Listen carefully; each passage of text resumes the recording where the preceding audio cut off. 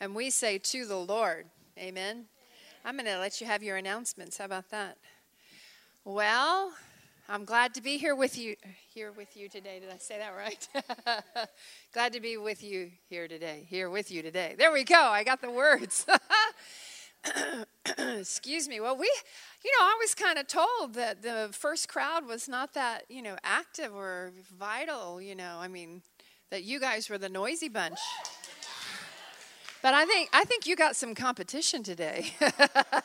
Just saying.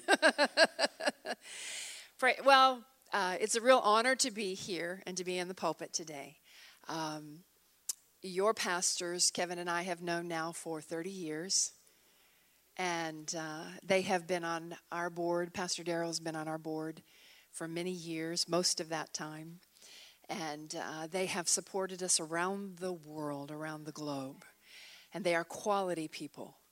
You are blessed to have people of faith of this caliber that bring to you and deliver to you a word that you can be confident is life transforming. And not only for your life, but for your family and for your community. Amen. So, Lord, we thank you for Pastors Daryl and Lisa right now. They are out and they're with family. We just thank you, Lord, for a refreshing coming over them, a strengthening, and just touch their hearts, Father, that they might experience some of their very heart's desires in Jesus' name, and the whole family. Amen? Amen. Well, praise the Lord. Well, for those of you who do not know us, my husband and I started Christian Adventures International together when we got married on October 8th. Actually, we started before that because we courted in Costa Rica, living with a missionary family in June. I think we were there June and July of 2008. But we were married October 8th,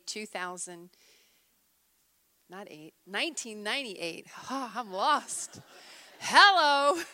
We were married. See, hey, anybody who's been married more than 10 years? I mean, it's like the first 10, it was a mountain. Will you ever get there?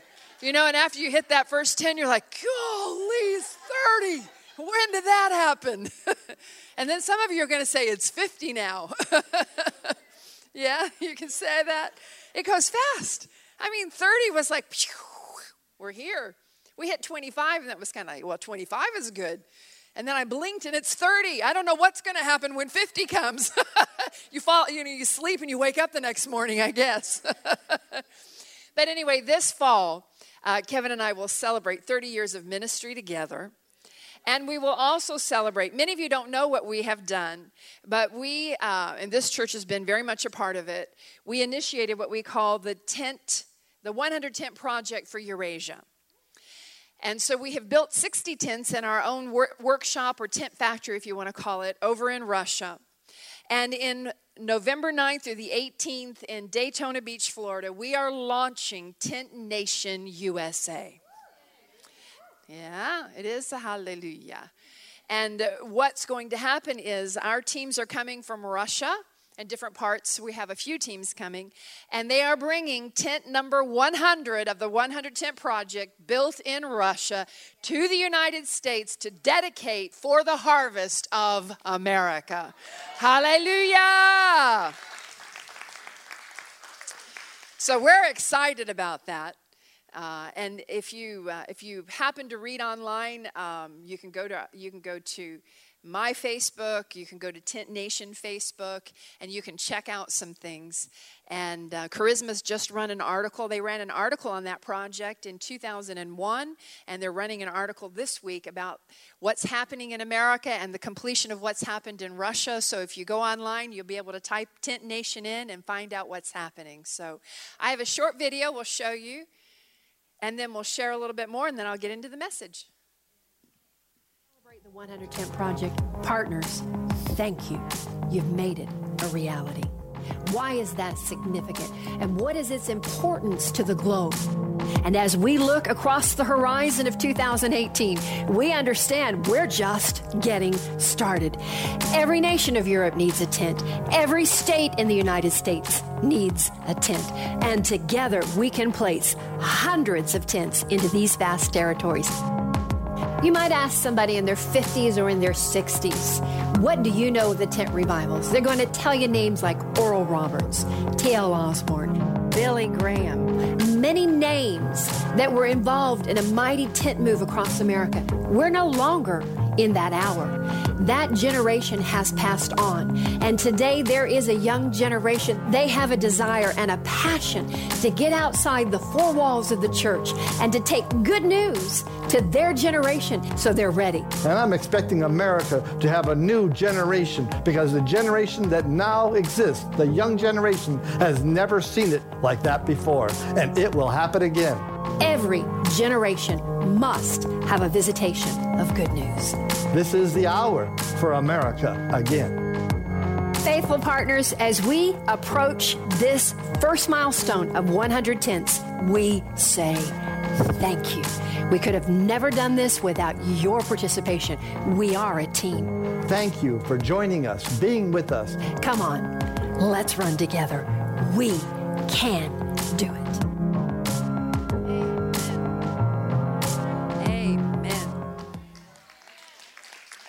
Well, we thank you. We thank the church for its partnership, and we thank many of you. You've been partners and continue to stand as partners with us over the years, and we thank you for that.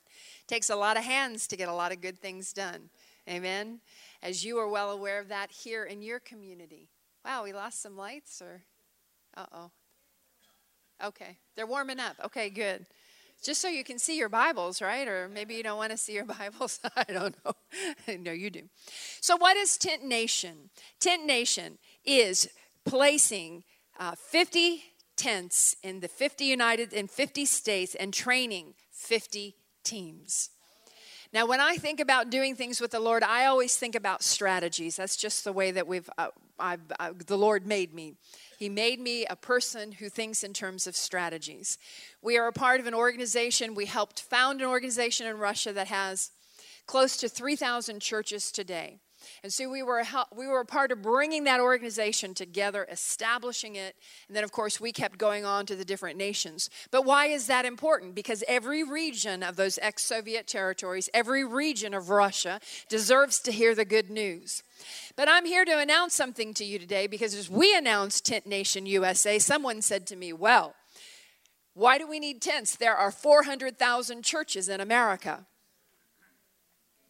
And I said, well, if we look at the decline in the state of things in America, I have a question for you. If we have 400,000 churches, I think we need to expand our strategy just a little bit. Amen?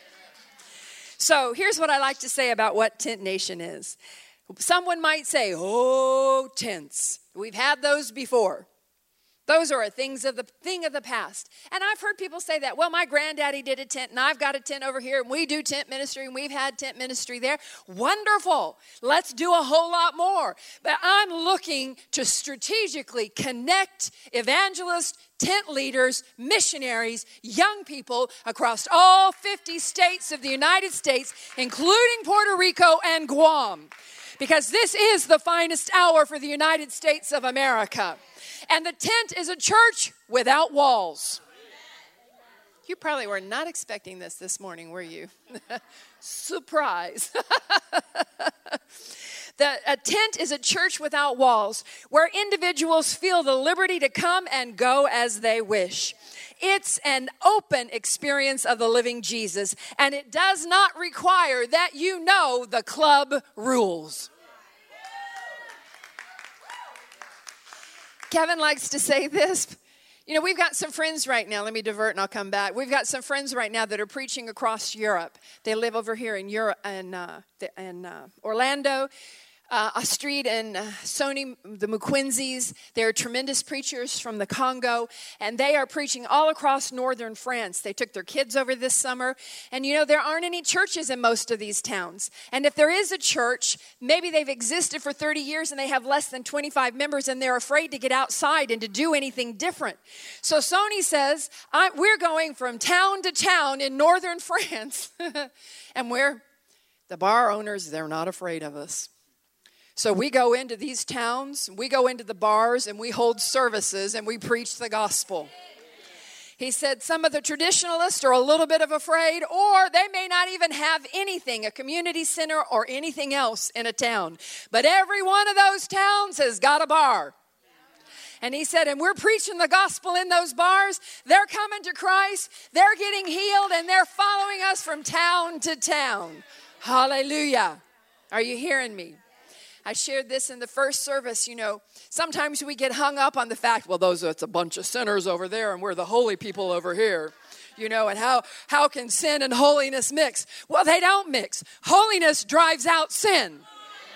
When the presence of Jesus manifests, things change. The atmosphere is different. We're not afraid. I used to pray for these young people over in Russia. They'd come up to me and they'd say, Sister Leslie, I got a devil. Or they'd say, Sister Leslie, when I go to work, I can feel the devil. They don't get a very good response out of me for prayer. They usually get my finger pointed in their chest, looking in their eyeballs. And when they say, I feel the devil, I say to them, I see Jesus. And they just keep looking at me. But I feel, and I see Jesus. You're lucky I'm not pulling on the people on the front row here, as normally I do. Lucky, blessed. Excuse me, you're blessed. But those fingers in that, in that chest, and remember this one young man, I just kept looking at him, and I said, I see Jesus, you are blessed. So I think I'm walking him across the whole front of the church saying, I see Jesus. Finally, he stopped. He looked up at me. He looked in my eyes and he says, I see Jesus. I don't need to be prayed for. Hallelujah. Jesus is alive and he's in our midst. And when we go out among, and this church is known for its works out in the community, you're reaching people, you're bringing them to Christ, you're getting them delivered and saved and set free. Lives are being changed. The community is being changed, and it's just the beginning. Hallelujah. Amen. So a tent is a church without walls. We like to say this. Tent Nation is not just preaching the club of the church, but Tent Nation is an open demonstration of the Christ culture, of the reality that when Christ moves into our community, he moves in through miracles. He moves in through good news. He moves in through bright, colorful festivals and life and opportunity to experience God. Amen? Amen. That's what we say in Russia. Amen. Amen. Amen. So, in 30 years, Kevin and I have never focused on the United States of America. I must tell you that. In 30 years. 65 nations in 30 years. We've spent most of our time overseas. But in January of 2016, I was attending a ministers' conference. There were thousands of ministers in the room. I feel like I want to say I told this story in the earlier service, but I don't need to say that. I just need to act like you're all fresh. You're all new. So in January 2016, I was in this ministers' conference, and this preacher got up and he started talking all about the Jesus movement, the hippie movement, how the hippies were coming to the Lord during the Jesus movement. And, their psychedelic rainbow hair and shirts and their blue jeans and all this stuff. And everybody's laughing. But as he speaks, I hear the Lord say clearly, there's a new Jesus movement coming to America. And then I heard him say, and it's not like anything America has ever seen before. You see, I've lived through an awakening. Okay, I know what an awakening is. An awakening is when an entire generation simultaneously opens up to the knowledge of Jesus Christ. It is not revival.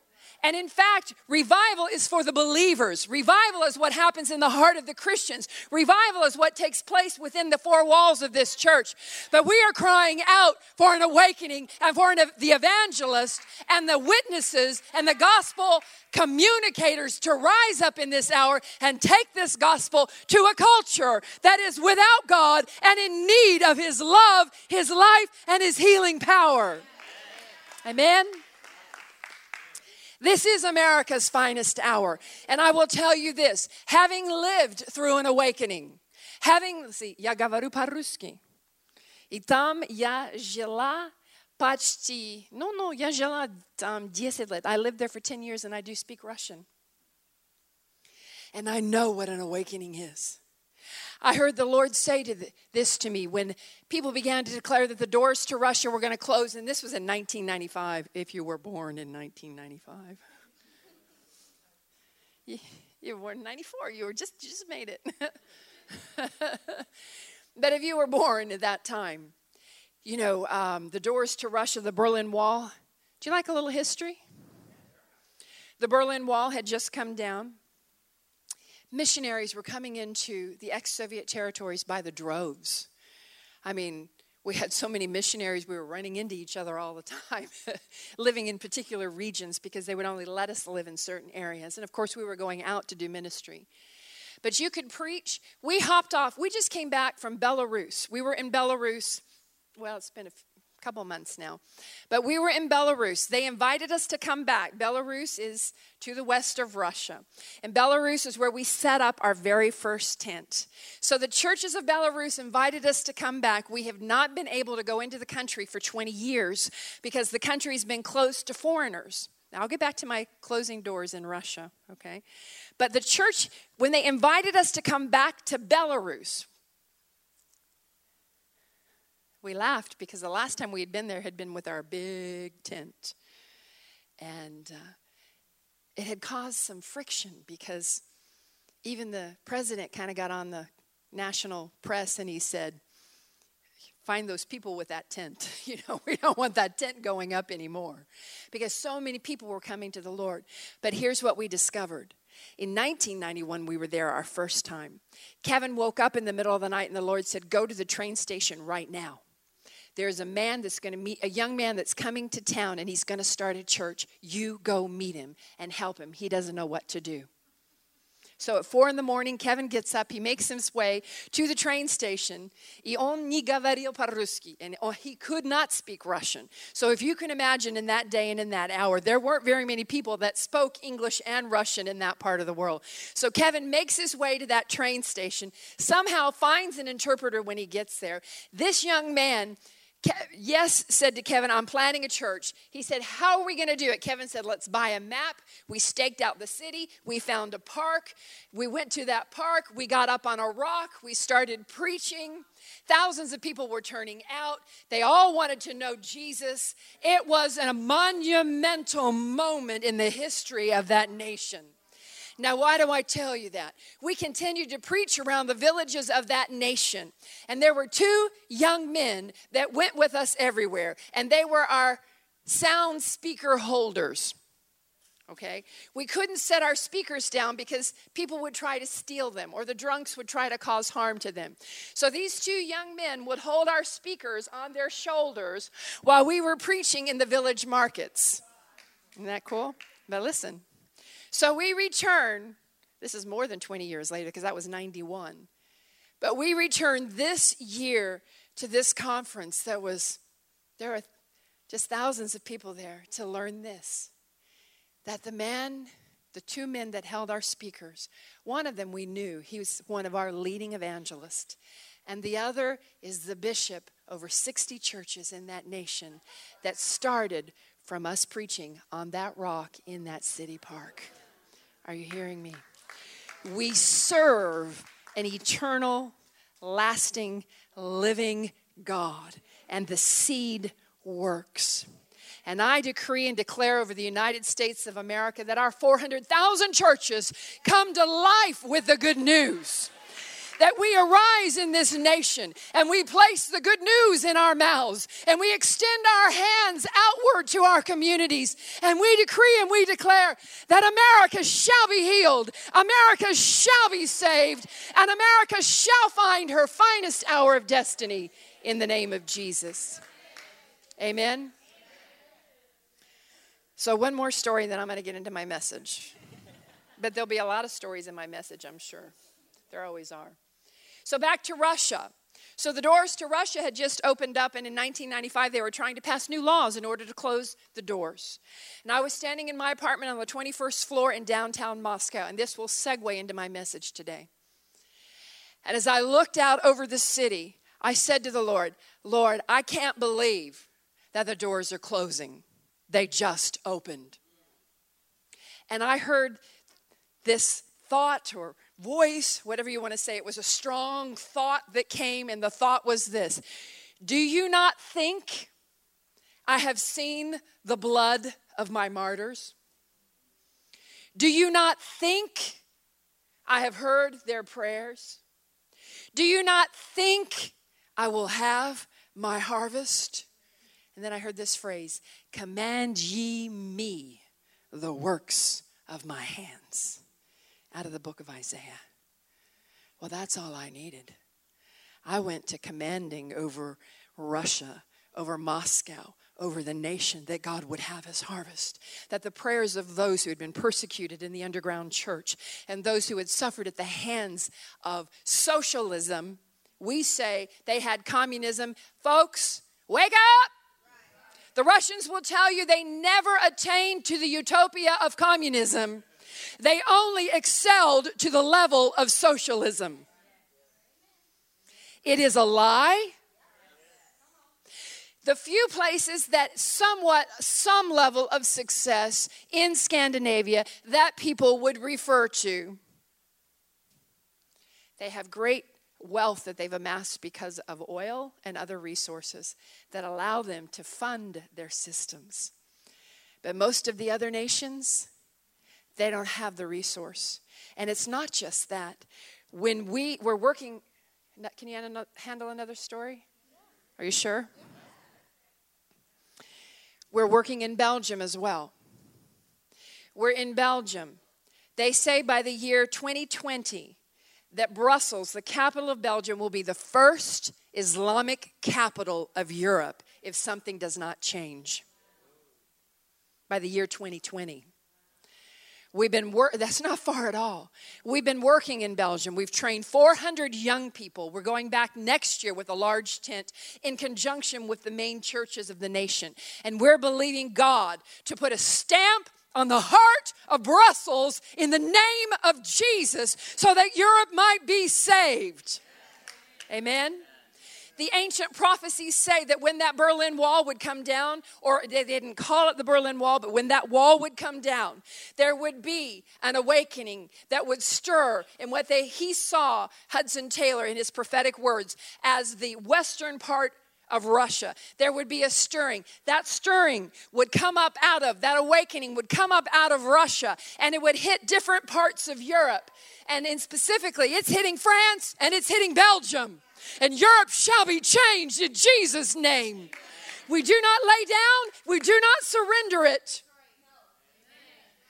But Europe that gave America John Wesley. Europe that gave us Whitefield. Europe that gave us preachers. Europe that gave us missionaries.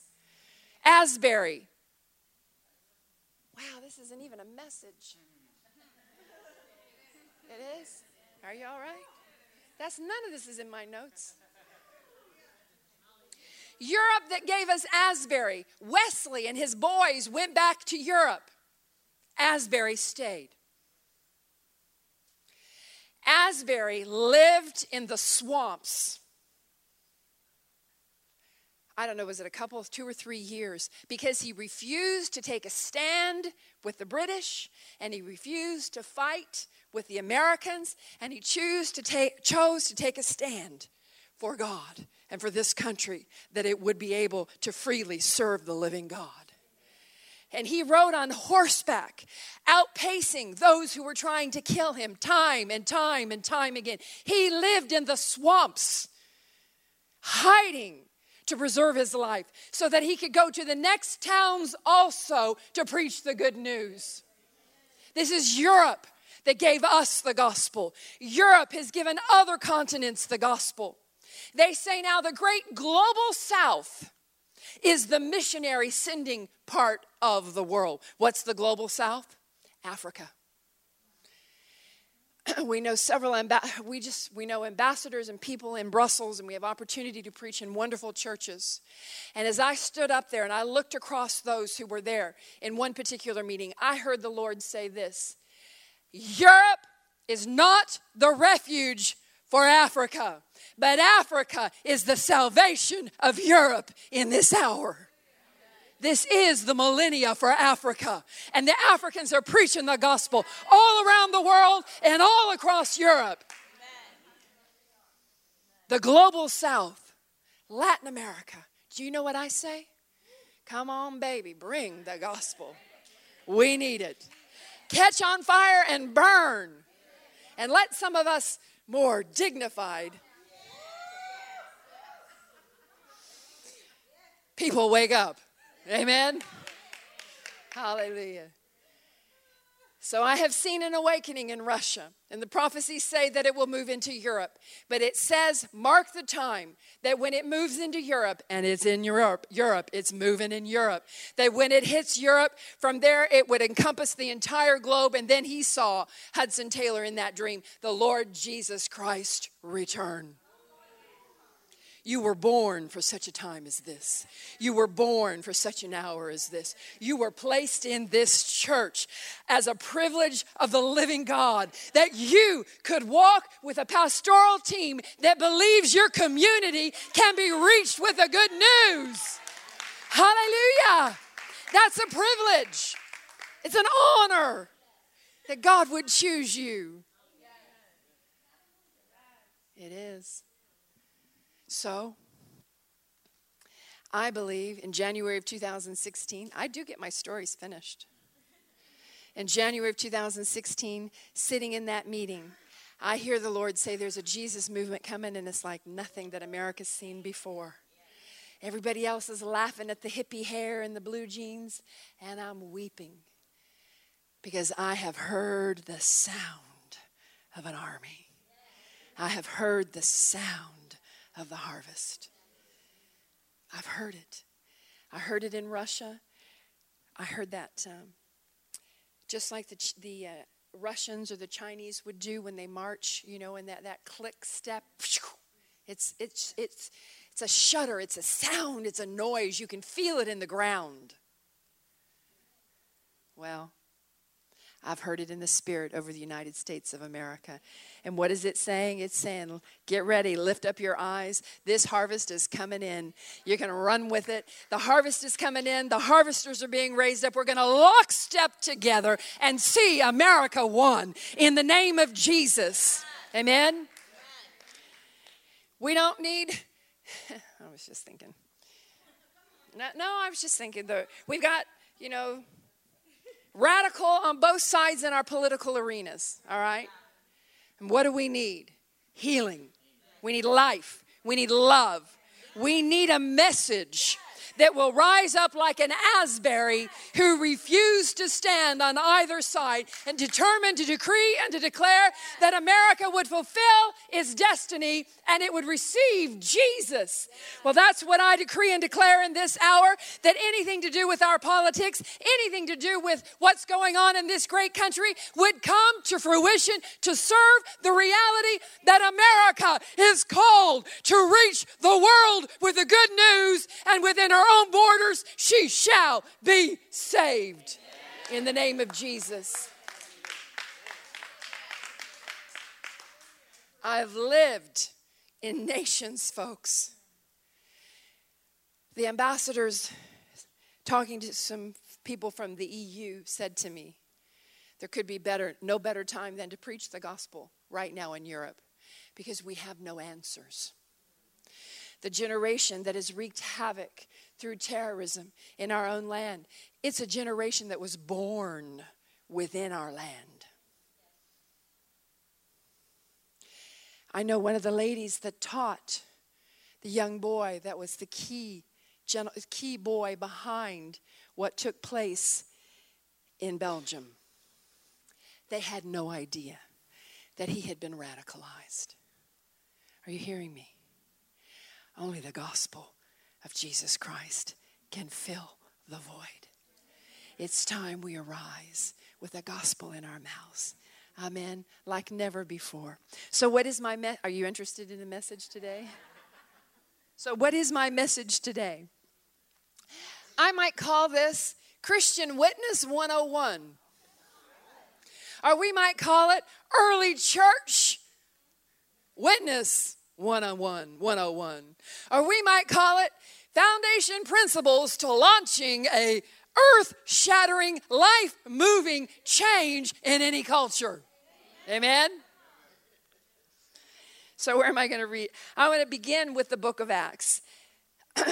My scripture will begin in Acts chapter 4. And it says in verse 29, it says, "Now, Lord, consider their threats and enable your servants to speak your word with great boldness. Stretch out your hand to heal and perform signs and wonders through the name of your holy servant Jesus." And after they prayed, and I know this church knows how to pray, but I'm expecting you know how to pray at home as well. Amen. After they prayed, the place where they were meeting was shaken, and they were all filled with the Holy Spirit, and they spoke the word of God boldly. Now I want to give you a little backstory from Acts chapter 3 and verse 1. Why they were gathering to pray, why they were seeking God in the midst of this scenario. In Acts chapter 3, we see one day Peter and John were going to the temple at the time of prayer at about 3 p.m. And a man who was lame from birth was being carried to the temple gate called Beautiful, where he was put every day to beg from those going into the temple courts. It says, when he saw Peter and John about to enter, he asked them for money. Peter looked straight at him, as did John. And then Peter said, "Look at us." So the man gave them his attention, expecting to get something from them. And then Peter said, "Silver or gold I do not have." America, it is not silver or gold that brings change. It is the Lord Jesus Christ. Open the eyes of those who lead in our great country to allow them to see and understand that it is the great foundations of the principles that were laid from the very beginning that give us and shape us into a reality of knowing the power of giving, the power of prayer, and the power of the local church. It's not just power. Really, power is not the right word. You know, we talk about power, but it's love, love, love. For God so loved the world that he gave. Love is our motivation. Power is the Holy Ghost enablement, the dunamis of God. And then we walk over into the influence that he has given us through his name and through his presence. Amen. So Peter said, "Silver or gold I do not have, but what I do have I give you in the name of Jesus Christ. Walk." And taking him by the right hand, he helped him up, and instantly the man's feet and ankles became strong, and he jumped up to his feet and he began to walk. We were teaching Bible school in Moscow, and Kevin shared this story. And there was an elderly grandmother, and I think we've shared this here before in this church, but there was an elderly grandmother that was attending our Bible school. Those Russian babushkas, they have got faith. And so she left that class that day after she had heard this scripture. And out where we lived, there were about 8 lanes right there in the highway. And she saw standing at the bus stop that there was a cripple who was trying to get across those 8 lanes and push himself to the other side. She walked out into the center of the traffic, walked up to that young man that was scooting himself across the highway. She took his hand, she looked at him and said, "Do you want to walk?" And the guy's like, "What do you think? Of course I want to walk. I'm trying to get across 8 lanes. And she just looked at him and she said, "Do you want to walk?" And he says, "Yes." She said, "In the name of Jesus, such as I have, I give to you. I command you, stand up with me and walk." She took that young man's hand and walked across the street to the other side. He was healed. Are you hearing me?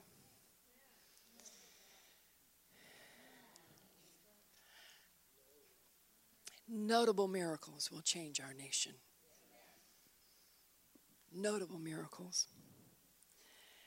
So then he went with them into the temple courts, walking and jumping and praising God. And when he went with them into the temple, they recognized him as the man who used to sit begging at the temple gate called Beautiful. And they were filled with wonder and amazement at all that had happened. So there's the backstory. The reality is a prayer meeting had been called. And the scripture tells us that Peter and John were taken by the Sanhedrin and by the council. That Sanhedrin was comprised, this is important for this story because you see something that was happening. Why was the persecution so strong against Peter and John when this happened? Because that Sanhedrin was comprised of a majority of Sadducees. The Sadducees did not believe in the resurrection power or the resurrection, period. They did not believe in this ethereal, supernatural world. The Sadducees were bound to the scriptures and to the natural things concerning God. But now here were two men. And the scripture says that it was obvious when they saw the courage of Peter and John. They realized that they were unschooled, ordinary men, but they were astonished and took note that they had been with Jesus. You know, I read after one author and he said this about that scenario. He said they called them unschooled and unlearned men, but they had just attended the greatest seminary that would ever exist on earth as they walked with Jesus for 3 years, and then they saw his resurrection and they received his commission and his power. Hallelujah! What does that mean for you and I? Remember I told that little young man? He says, I feel the devil. And I said, I see Jesus. Put your shoulders back, lift up your head and stand tall. Because the same power which split hell wide open and defeated every demon and took back the keys of death and hell, that same spirit comes to live in anyone who will call upon the name of the Lord Jesus Christ. And today you and I can say, I am saved. Saved. I'm saved. I'm saved from the devil and his torment. I'm saved from sickness and disease. I'm saved from eternal judgment. I'm saved from poverty. I'm saved from fear. Can you say that? Say that with me. I'm saved. I'm saved from eternal judgment. I'm saved from fear. I'm saved from poverty. I'm saved from sickness and disease. I'm delivered from every demonic power. Because greater is he who is in me than he who is in this world. Hallelujah. Yeah, they had just attended the greatest seminary on earth. Hallelujah is right. So they prayed for boldness. 3 points about boldness. I enjoy this. Remember this. Jesus bought boldness for you and I. It says in the scripture in Colossians chapter 2 and verse 14 that Jesus took upon himself every reason. This is my interpretation. But you can follow up by reading in Colossians 2 and verse 14. But we understand that Jesus took upon himself every reason for the terror of God to be against us. The terror of God, the torment of God for the penalty of sin was upon Jesus on that cross. That cross, we don't have one here, but there we will make one. But that cross that we see on so many books and buildings and in literature or around people's necks when they're singing songs, you know. I always want to go up there and grab that cross and say, do you have any idea what this means? You know, it's not that they can't wear it, but it's like, do you know what this cross means? That cross is where it all happened. It's where all time came together in one moment, when all of the judgment and the terror and the necessary penalty for our sin was unloaded upon one innocent who chose to take it for us. How much does God love us? Amen. You know, I shared just a minute ago about Sonny McQuincy and how he's traveling throughout Europe and they were preaching in the bars. And people say to you, well, sister, You can't go out among them. And if you're an alcoholic, you might not want to go to a bar. But just think, Jesus ministered to the sinners. They didn't respect him because he was unafraid of the sinner. And he was strong towards those religious-minded. So when we walk out of these church walls today, I'm so glad this is a wonderful congregation that gets up, gets motivated, and goes out and reaches those who need to know the love of God. When we walk outside of those church doors, we recognize something. And this is another reason for the tents. Because that tent has no door. And my husband always says the devil loves to stand at the door of the church every time it's open for services. You know why? The devil stands there and he says, you can't go in. You don't know what they do in there. You can't go in. You don't know the rules of the club. You can't go in. You remember what you did last week? You can't go in. You're not good enough. You remember this? You remember that? And the devil stands at the door to keep us out. But that's why we have knowledge and revelation here in Apopka, on Vic Road, at Word of Life, that we can take the gospel outside of these 4 doors, 4 walls, and we can bring the city to the knowledge of Christ. Amen. So I always remember this one thing. There's only one difference between me and the sinner who's sitting in the bar right now getting drunk. Do you want to know what that difference is? The only difference is I've believed something that they haven't yet believed. For God is not holding their sin against them. But he looks down through the mercy seat and through the throne of grace, and he says, my blood, my son's blood, holy blood, forgiven. T.L. Osborne used to always say, if you can get to me, if you can get to me, I can get you to heaven. Whoever sins you forgive on this earth shall be forgiven. Whoever sins you retain shall be retained. John chapter 20. What are you doing about the sins of those who are in the world? Do we retain or do we forgive? We have the power to bind and to loose and to bring life into their world. Amen. Christian witness 101, right? Jesus bought boldness. You getting something out of this today? Jesus bought boldness. He took the terror and the punishment upon himself. But we also now know, according to Hebrews chapter 4 and verse 16, that we can with confidence draw near to God. We are not concerned. We are not worried. Even if we mess up or make a mistake, we can get up today. We can walk right into the presence of God right before that throne and say, Lord Jesus, I thank you. Your blood cleanses me and I am here in my time of need.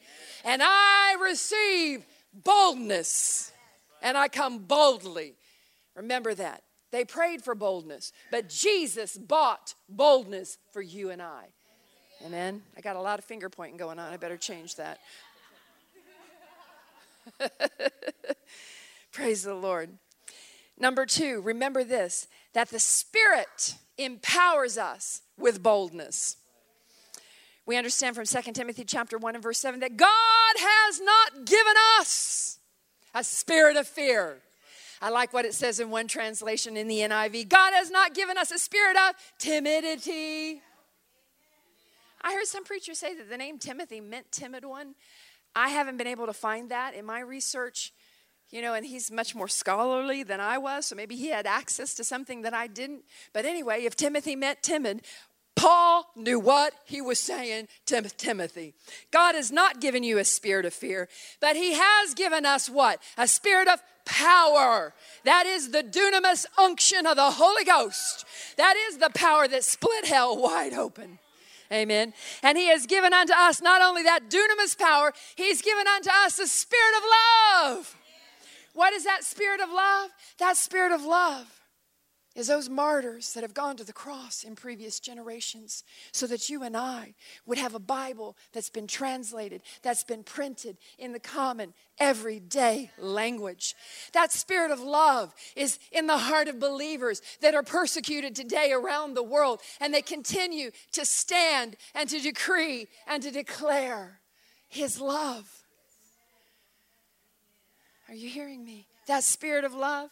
We were driving onto a field in Côte d'Ivoire. There were 250,000 people on that field for this outreach.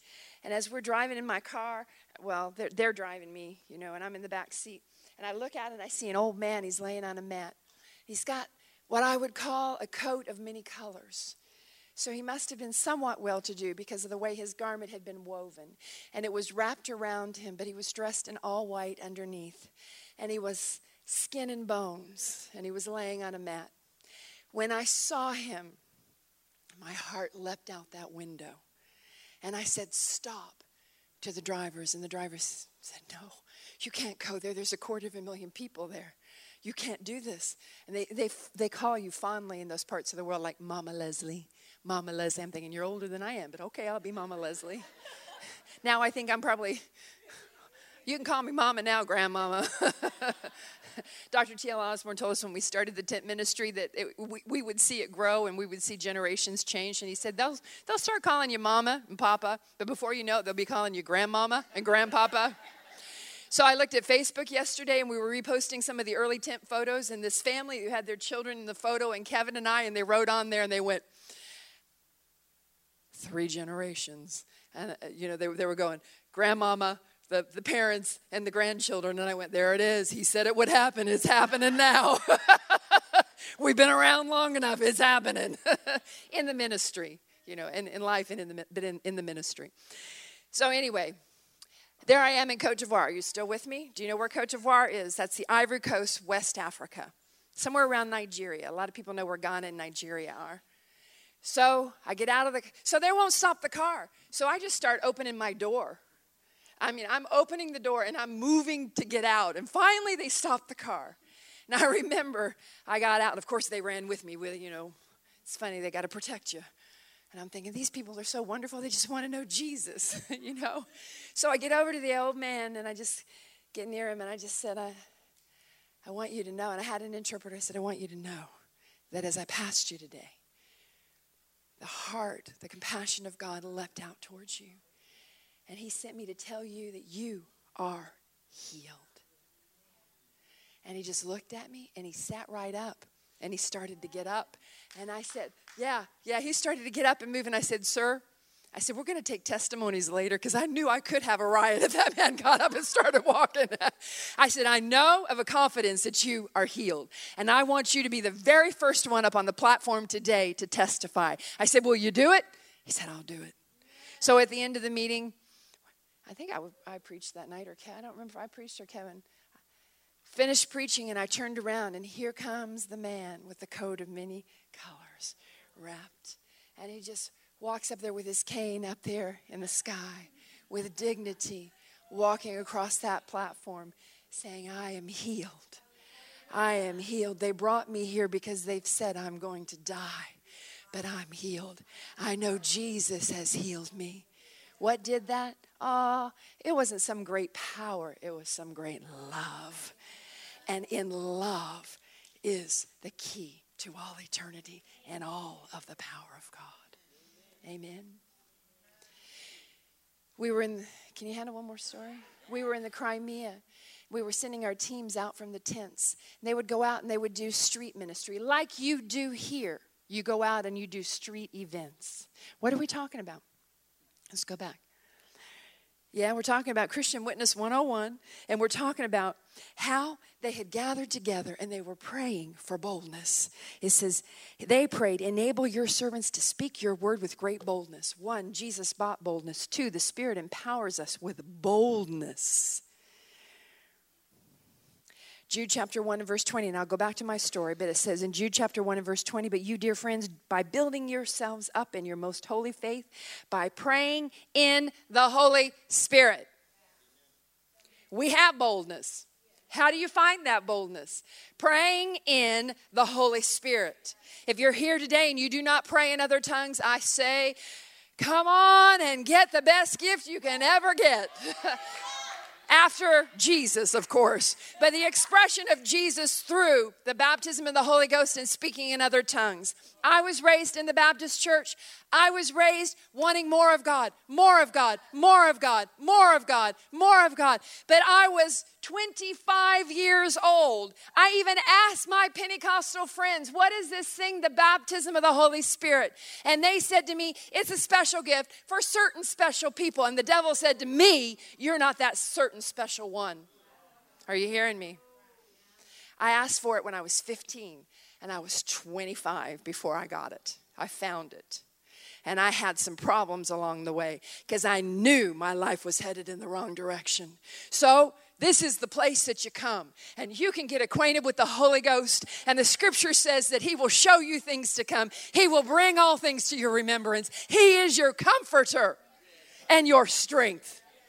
And Jesus said, it's expedient that I go. I'm going to leave, but when I do, I'm going to send you a friend, and he is that comforter. Amen. So Holy Ghost boldness comes through the Holy Spirit. Praying in other tongues, building yourself up on your most holy faith. I shared in the earlier service that I have this little pool in my backyard. It's an above ground pool, you know. We just put it in because Leslie likes to swim and loosen up from all of her travels, and she likes to pray. So I walk out there and I pray in that pool. And I'd had a couple of days off, and it seemed like I didn't get out of the pool, but I'm sure I did. But I just kept praying and praying and praying. And then I had to go down to the hair salon and get my nails done. And I walked in, I was sitting there, and the lady began to tell me how she had dislocated her hip. And then she kind of showed me where she had this big bruise. Without even thinking, I just took my hand around and went like this on the lady's side. And I went, you ought not to have that. In Jesus' name, be healed. And I gave my hand right back to the manicurist. I didn't even think. Are you hearing me? The Holy Ghost was alive, and he quickened me to act. He's looking for vessels that he can be bold through. Whose voice are we listening to, and whose voice are we responding to? Is it Fox News? Is it CNN? Is it the local weather report? No, it's the Lord Jesus Christ. And the Holy Ghost, he speaks that only which he hears his Father and the Son say. Amen. Well, I went back into that salon a few weeks later, and when I came in, they kind of went, ooh. And I'm thinking, okay. They came over and they whispered to me and they said, if she hadn't shown me what had happened, we never would have believed it. But when she came back the next day, she was completely whole. There was no evidence. Are you hearing me? In the book of Acts, they prayed for boldness. What do? We pray for boldness. We understand Jesus is our boldness. He purchased it for us. We recognize we engage in boldness when we engage with the Holy Ghost. And thirdly, we just simply ask God to give it to us. Our teams were in the Crimea, and they were witnessing, and they went out and they had a little, some guitars and some music, and they were ministering on the street. And as they were doing that, there was a young man that was upstairs in a room, and he was crawling up on a table, and he was latching a piece of rope up into the pipes like in here to wrap it around his neck. And he was on top of that table, and as he jumped, he heard this music come in through the window. And as he jumped, the rope let loose, and he fell to the ground.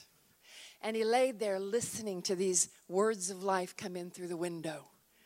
He got up, he put his jacket on, and he got a big knife, and he put it inside the pocket. And he went down to find those people who were singing in the streets. When he walked up, it was Olga. I believe Olga was one of them. When he walked up to Olga, Olga, out onto the street, and she was playing, I think she was playing her violin, somebody else on the guitar. He walked up and he told him the story. Then he opened up his coat and he pulled out the knife. And he said, unless you tell me what reason I have to live, because I was trying to take my life upstairs, I'm going to take my life. Tell me, I heard your music. There must be some reason.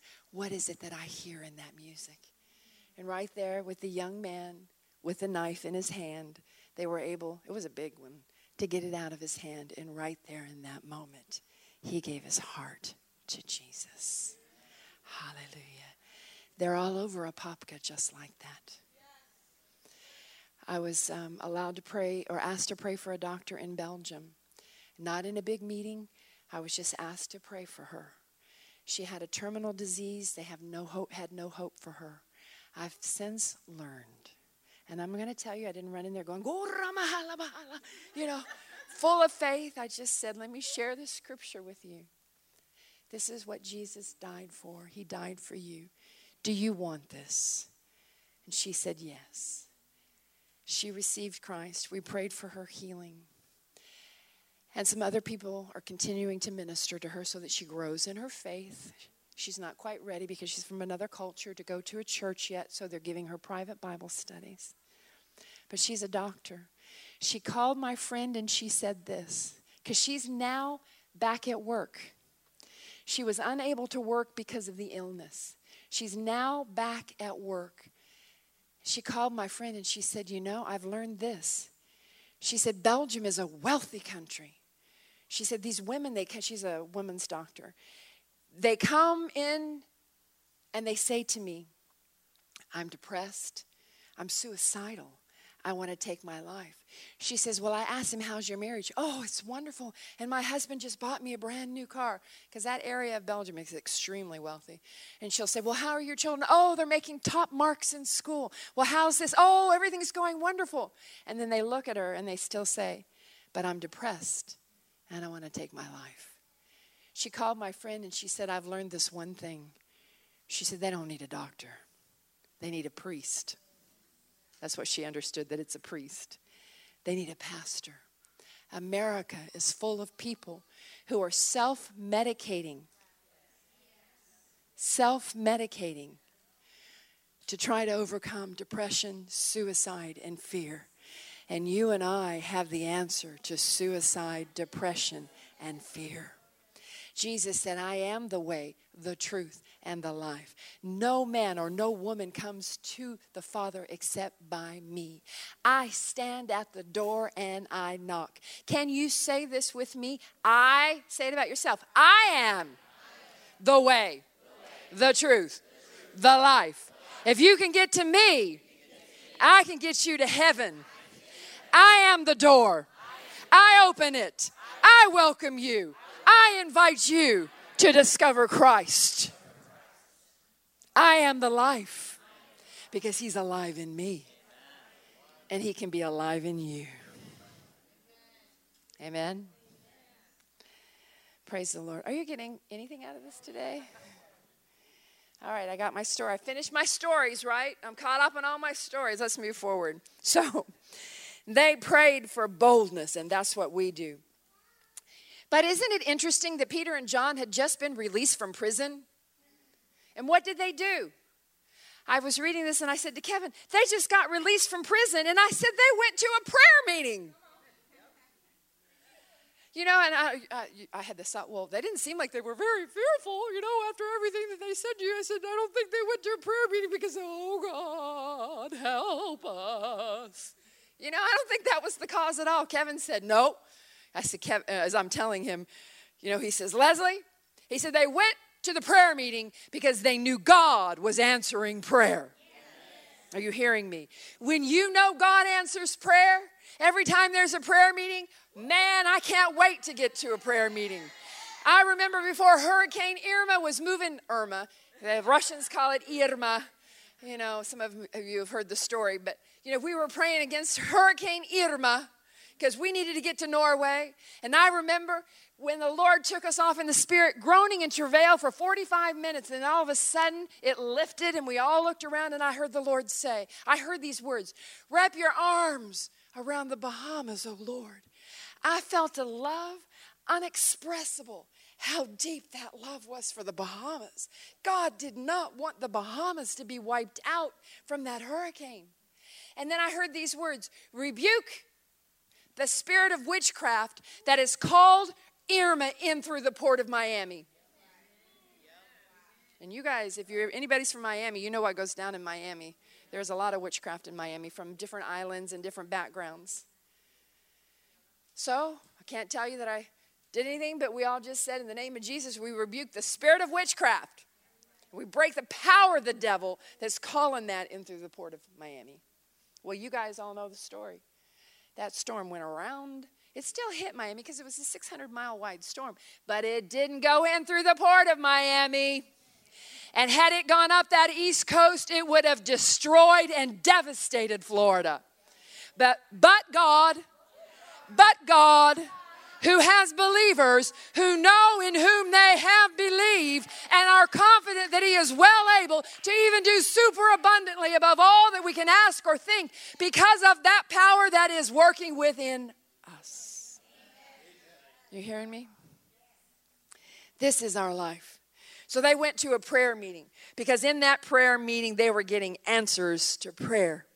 I believe that America is going to experience answers to prayer like she's never had before. And we're calling in a generation of people that do not know him to the knowledge of the Lord Jesus Christ. And we thank you, Lord. We ask you, are you with me? For the heathen, for our inheritance. We ask you for every nation, every tongue, every tribe to experience the Lord Jesus Christ, his compassion and his love in this nation.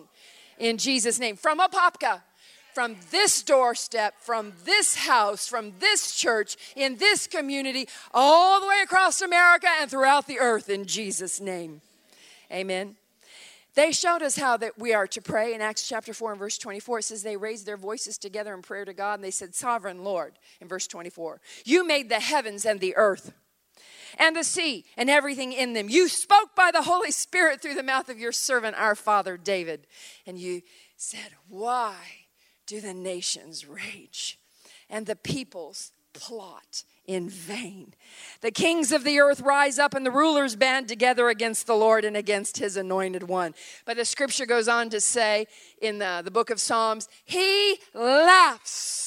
And we laugh at destruction. And we declare and decree over the United States of America, she shall fulfill her God-given destiny as a voice to the nations of the earth, as the biggest giving nation in the history of the world.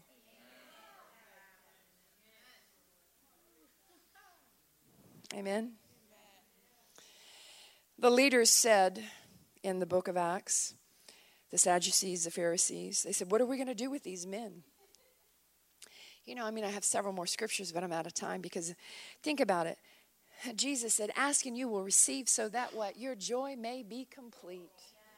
Hey, folks, let's ask. Get to asking. Let's get to asking. There's a lot of work that needs to be done. Let's get to asking because it's his joy to bring it to pass. Whatever dream is in your heart doesn't come because you lay down and beg. The dream that's in your heart becomes a reality when you stand, when you decree, when you declare, and when you with boldness believe that all things are possible. Amen. All right, that was a mini sermon for somebody. They said, what are we going to do? I got it, just a couple more minutes. I'm working on it. I got more in today than I did the first service, didn't I? I'm still not even very close to the last 2 points. Okay, so what are we going to do? We're just going to let it rip. Here we go. What are we going to do with these men, they ask. Everyone living in Jerusalem knows they have performed a notable sign. Or you could say a notable miracle. And we cannot deny it. But to stop this thing from spreading any further among the people, we must warn them not to speak any longer. So they called them in again and commanded them not to speak or teach at all in the name of Jesus. But Peter and John replied, which is right in God's eyes, to listen to you or to him?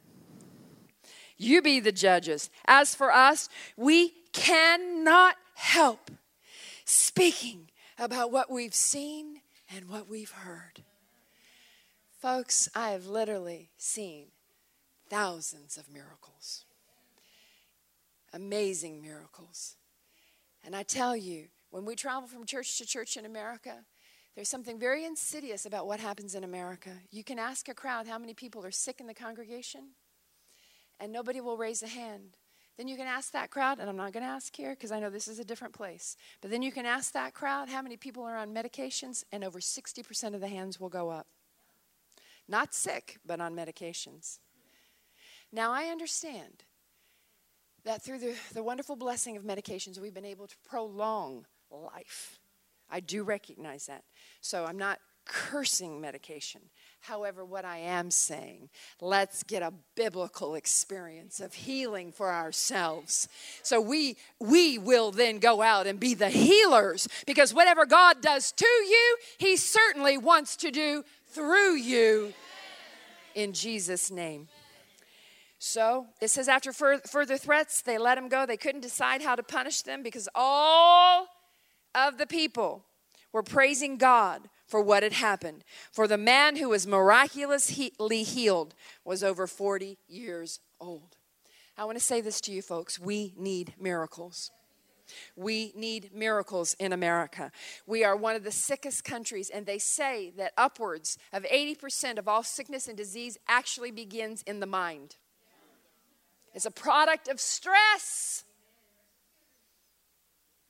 This is one of the most stressful societies in the earth. But stress is stress wherever you go. Stress is relative to what you have experienced. My first time overseas when I went to the Philippines, I was jet lagging 27 crusades in 30 days. I didn't think I was going to make it. The second time I went, jet lagging 27 crusades in 30 days, didn't bother me. Why? My bandwidth of experience had changed. So stress is in relationship. Don't ever judge somebody to what you've experienced. Help them find their way out through the Lord Jesus Christ. Amen. We need miracles. Why? Everyone living in Jerusalem, it said in Acts chapter 4, knows they have performed a notable sign. We're starting Tent Nation USA in Daytona Beach, Florida, November 9th through the 18th, and we are walking the grounds. And we are decreeing and we are declaring notable miracles shall happen even as they walk onto the grounds in the name of Jesus. One miracle can turn an entire village upside down. Why do we need miracles? And I'm out of time. I can't preach this. But miracles, first, are proof of the resurrection. They are proof of the resurrection. During the 40 days after his crucifixion, he appeared to the apostles from time to time and proved to them in many ways that he was actually alive. 2 Corinthians 4, we have the same kind of faith the psalmist had when he said, I believed in God and so I speak. And we know that the same God who raised our Lord Jesus will also raise us up. Hallelujah. We need miracles. In 1 Corinthians, he said this. Paul said, my speech and my preaching was not with enticing words of man's wisdom. No, but they were in demonstration of the Spirit and of the power, so that your faith should not stand in the wisdom of man, but in the power of God. Say this with me. My faith stands in the power of God and in the reality of his resurrection life that lives in me. He dwells in me. I dwell in him. Together, there is nothing we can't be. Nothing we can't do. Nothing is impossible because we are a dynamic team. In Jesus' name. Miracles also demonstrate the will of God. Don't have time to go into that. Oh, I wish I could. They verify our words. 27 deaf people were all healed instantly in Kazakhstan. The first one who came up to give testimony had no eardrum. This part of her head was indented. They had taken all of her hearing apparatus out of her ear, and she's standing in front of about 3,000 people. And Kevin had said to that crowd, if this healing, if God will do something and it satisfies you, will you receive Jesus? And they said, yes. And he asked them again. He said, well, now I'm going to pray for the deaf. So they prayed. 27 deaf people were instantly healed, and a woman without an eardrum was hearing. Tell me how that happens. I don't know except for God. Are you hearing me? Miracles verify our words, and miracles answer the people's needs. Oh, notable miracles. No, we need to go. I'll just share this. A notable miracle became a witness to an entire region. This is the essence of evangelism. What makes our Christianity different from every other faith? Our Jesus is alive. Our Jesus is unique. When you look over the ancient history and you look into the graves, you can find the bones of the other great philosophers in the earth. But when you look into the tomb of Jesus Christ, there are no bones. Because our Jesus, he speaks from beyond the grave. The other philosophers are not able to speak from beyond the grave because their voice is silent. But our Jesus speaks not only from beyond the grave, but he speaks from within our hearts. And he declares in a world that is dying and without hope that he loves them, he is alive for them, and he will help them. Our Jesus not only said that, other philosophers, they're still begging and asking for answers. But our Jesus who came to live in us, who is alive in us, he not only lives in us, he also said, and whatever you do, I want you to know that you're going to do even greater works than I have done, because I'm going to come and I'm going to live in you. Hallelujah. This is our Christianity. It is alive. It is unique. And it makes us a witness to this world. So I'll close with this. Witness, because we called this Christian Witness 101. When we look into Mark chapter 5, we understand there was a demoniac. It says of the demoniac in Mark chapter 5 that he had a legion of demons. Do you know that that's somewhere around 6,000 demons? That man got delivered. And then he wanted to follow Jesus. And Jesus said to him, go your way and tell everybody about the great things the Lord has done for you. And it says in Mark chapter 5, he began to publish in the Decapolis, 10 cities, just delivered of 6,000 demons. Jesus doesn't take him with him, because Jesus' mission was to come into the heart of Jerusalem and the Jewish nation to make a way for us, for the Gentiles to receive Christ in a day. And this Decapolis man, this demoniac, was a Gentile. So Jesus sent the Gentile out to those Gentile cities, and it says that the fame of him, they heard about him everywhere he went, and they marveled at what he had done. I want you to remember this. It doesn't matter how old you are in Christ. Always remember the fresh feeling of being a new convert. For this man was a brand new convert, saved out of a horrendous situation, sent to minister the good news. He had not been trained in effective methods of evangelism. He only knew one thing. He knew what Jesus had done for him.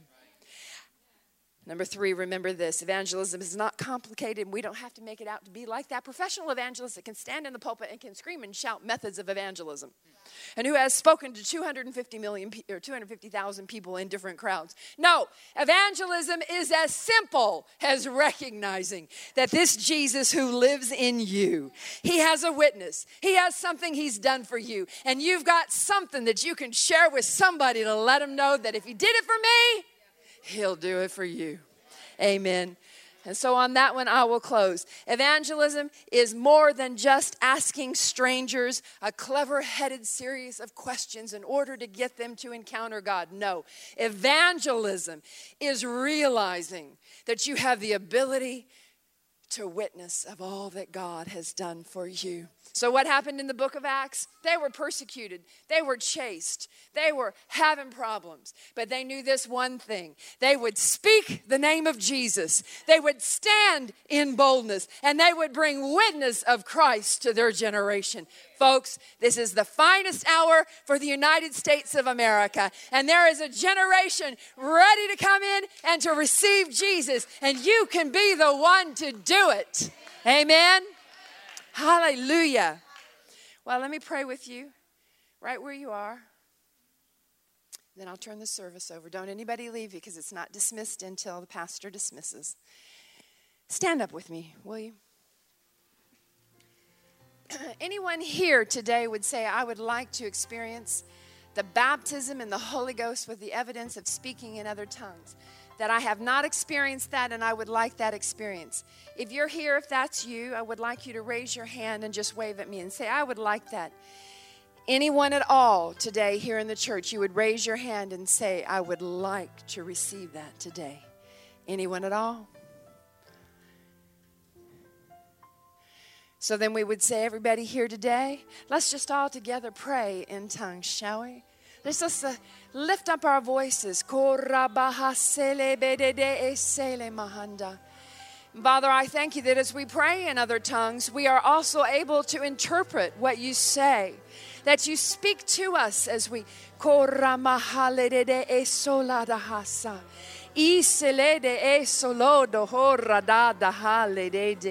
Eremanda a andodo orete he ha ha ha ha ha ha ha.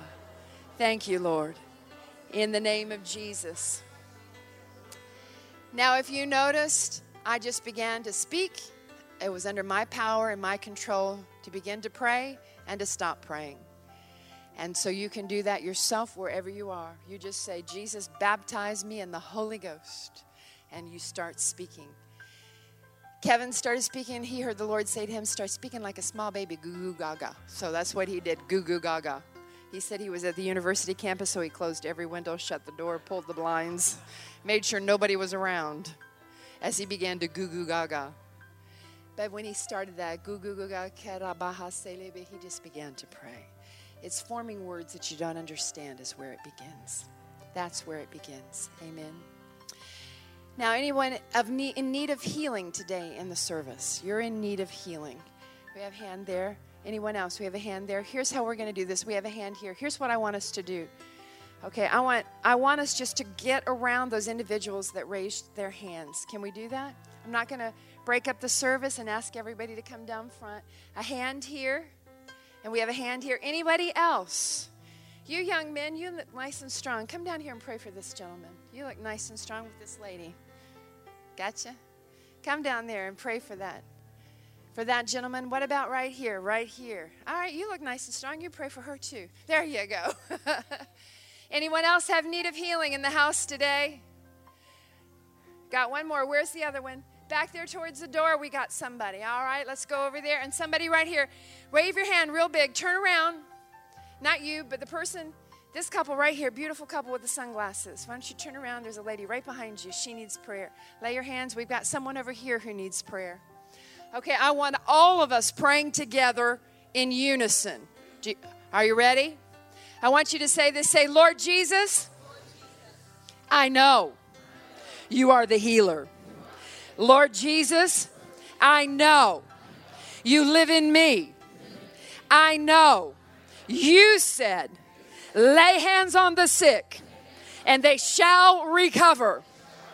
So in obedience to your word, right now, in your name, I lay my hands on this individual, and I say, you be healed in the name of Jesus. Every ailment, every weakness, every proclamation of sickness over your body, we break it now in the name of Jesus. And we say, you be healed by the stripes of Jesus. Now everybody say this. Thank you, Lord. I am healed. Healing is mine. I receive it. I have healing. I have life. I take it on. I say it belongs to me. And I break the curse of sickness, of my family, of my children, of my home, off of my environment. And I say no. In Jesus' name, He is Lord over my house and my family. In Jesus' name. Amen. Praise the Lord. Now, that type of prayer. Thank you for listening to this powerful message. We hope it blesses you. If you would like more info on Word of Life, sermons, and free downloads, please go to www.wordoflifeapopka.com. Thank you and have a blessed day.